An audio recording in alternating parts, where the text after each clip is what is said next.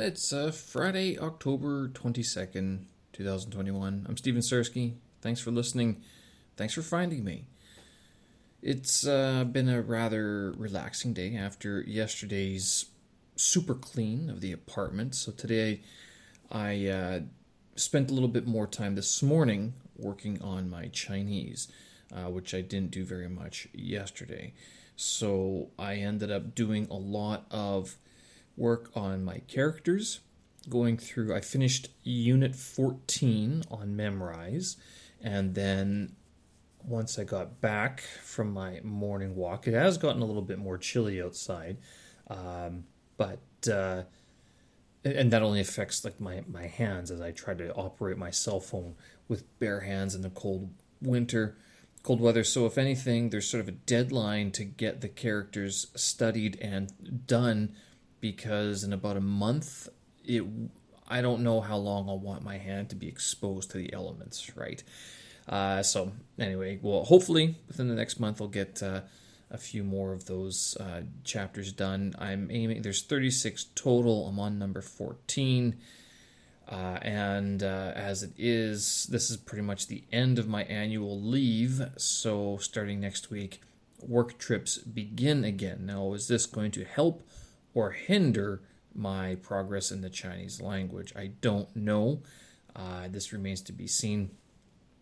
But I do know that I do have to get through the vocabulary, because the more vocabulary I study, I can't lie in that it starts unlocking the language a whole lot more.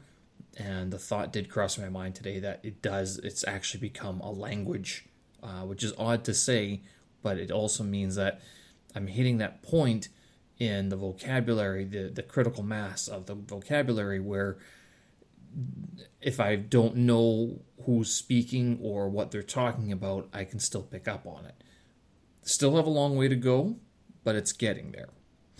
In addition to the characters, I did quite a bit of reading today as well. And I was actually reading this I guess it's not a Chengyu book, like not an idiom book, but it's for high schoolers. And what it is that it gives you a word or a character, and then it explains it as you explain to a child what it means. And as silly as it sounds, this actually was kind of interesting to read, because it was using words and terminology, most of which, not just words and terminology, characters that I knew, so I could follow along and be like, oh, and it slowly pieced together, not just the character that was being described, but then the description for that character as well. And so that really helped. I mean, I guess one of the things that is probably necessary for a lot of language learners, myself included, is to reduce yourself to that sponge-like character of being a child. That means like reading something that's at your level. And this, maybe it's a middle school book. Yeah, it's probably a middle school book, because it's written all in characters, very little pinyin, but there's enough pictures in there to make it sort of to indicate that it is for kids rather than for adults. So I guess there's supposed to be a workbook along with it, but I don't have it, so I just have the book. The one book anyway. It's pretty big. I don't think you read it front to back. I think you pick out pieces here and there and just take a look at it. It's similar to the book on idioms that I have, but a lot easier to read. So I spent half an hour reading through that. And then the rest of the morning, I actually spent a decent amount of time on HelloTalk. And I haven't been doing this very much, mainly because I have it loaded on another phone. Because with HelloTalk, if you use the free version, you can only study one language at a time on your device. Which means if you want to study two languages, you have to have two devices or two accounts that you sign in of and out of on your one phone. I don't want to do that, so I just use a second device. And that being the case, I have to remind myself to actually use my other phone, which I normally use as my electronic dictionary now. So a little bit of a change of methodology, but make it work. It was interesting because I had talked about allergies on this app, and I got quite a bit of response from it. And it turns out it's like allergies aren't a foreign concept at all in Beijing, and a lot of people suffer from bad air quality overall. And a lot of people, the messages I was getting was that among the typical response of like, go to the doctor, get medication, like this is not a medication issue. Some of the other suggestions were, it's Beijing air. It just makes people have difficulty breathing, especially if you're in the sensitive group, such as asthmatics. And it's just something that I think has developed in me since I've been in Beijing.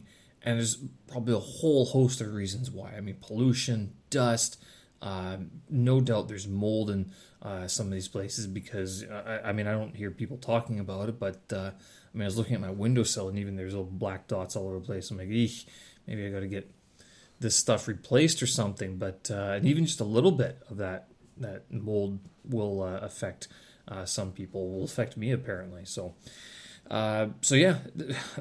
discussion on allergies today on Hello Talk.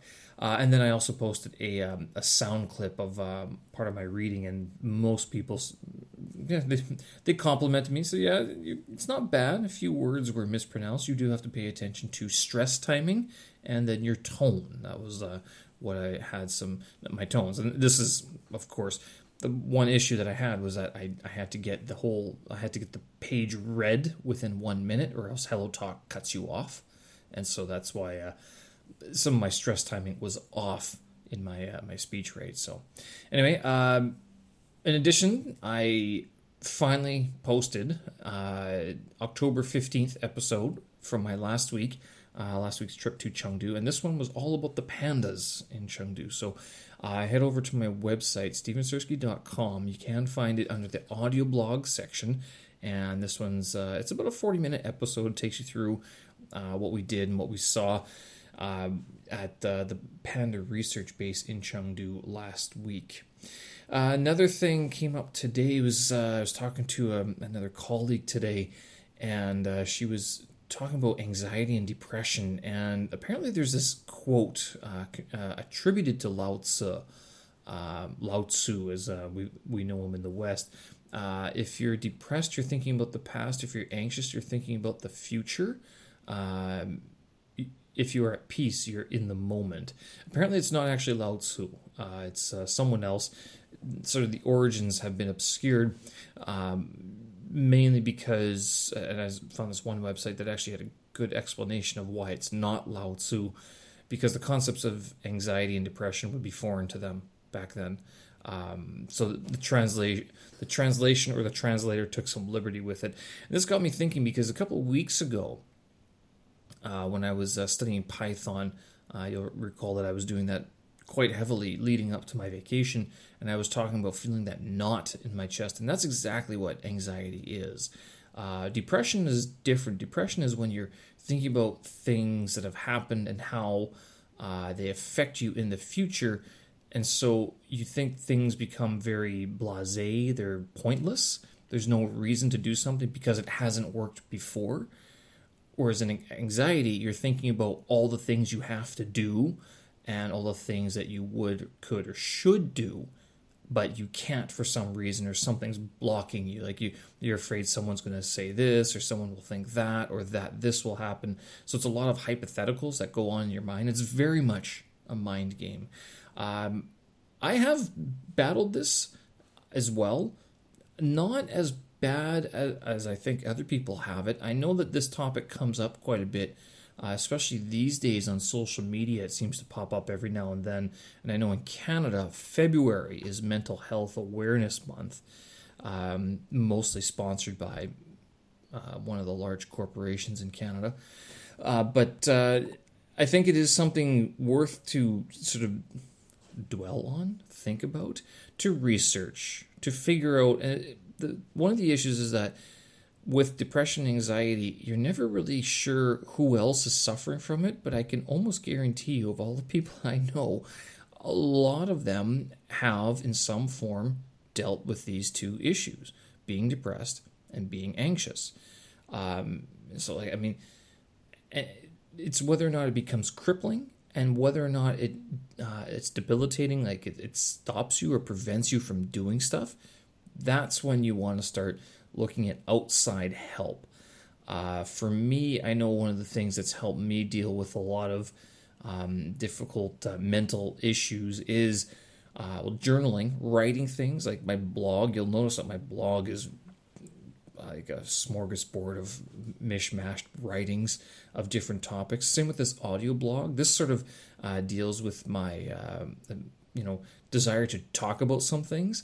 So that's what this audio blog helps, is actually quell some of the anxiety or sort of mull through or work through some of the issues or the things or the thoughts that I've been having lately. So, it might not be entirely useful to other people, but it is useful for me to sort of get that out a little bit. And I wonder if a lot or some other people could benefit from the same thing. The one beauty about living in this day and age is that we do have access to such cheap and easy to use technology, and you don't necessarily have to broadcast it to everybody. You don't even have to tell anybody else or even post it publicly. You could just do it on your own, and then maybe it could be released later if that's what you want to do. But I understand that even thinking of that process can make some people anxious. Like, oh, well, what if I don't do it right? What if I make this mistake or that mistake? Or even worse is that they think of the other failures that they've had before and they go, it's not worth it. What's the point anyway? And that's a form of your depression right there. For me, as I've grown older, I'm not going to lie, I sort of think back of all the other times where I could have done something or should have, or maybe I would have done it if something else had been right. And nowadays I just go, you know what? What's the worst that can happen? Let's try it. Let's see what happens. It doesn't mean it's going to become the next all-encompassing life business. It could just be something I try, and if it fails, well, then it fails, and hopefully not too many people laugh at me unless that's what I want them to happen, want them to do. But let's be fair. Whenever that thought gets me about other people ridiculing something that I do, all I have to do is think about some of the biggest companies in the world and some of the biggest blunders they've made. And this even goes for stock trading. If you ever lose money in the stock market, you start beating yourself up on. Think of the angel investors. And this actually is in my mind because I've been watching Silicon Valley lately. But think of the angel investors who put up cash into an idea only to see that cash disappear and the employees or whoever else either disappear as well or simply not live up to the promise of it, right? So, dealing with that sort of, will other people accept this? Will other people like it? Will I get ridiculed? Well, there's been a lot bigger fish who've made a lot bigger mistakes too, and throughout history. So that's one thought that sort of tames my anxiety about having any issues about publishing things or getting things done. But even still, I know I feel it when I'm trying to study, Russian, Chinese, Python, this, that, you go to the gym, you got to go to work, you got to talk to people. It's all these things that sort of compound upon each other that is very difficult to juggle sometimes.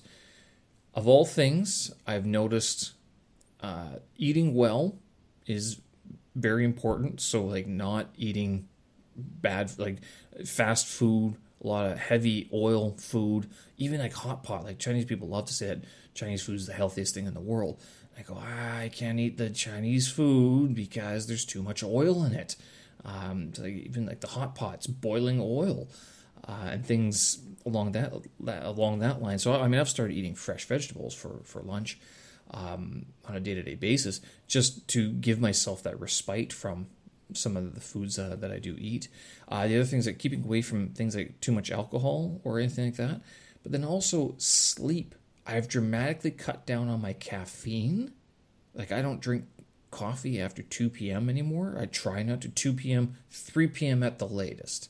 But then after that, it's no more until the next day. Now, the next day, I mean, I start at 6:30 or 7 o'clock because I like my coffee. I really do. And I'll drink coffee until 2, or at least until about lunchtime anyway. After that, lay off the caffeine, get it out of your system, go do your workouts, go for your walks, and then that way your system can deal with it. So those two things, eating well and then getting good sleep, like being sure to get in bed at a certain time, wind down into the evening, and then having that definite wake up time of, for me, I try to get up at 6 a.m., but it doesn't always work. But being sure to have that sort of chunk of time where you're like, this is it.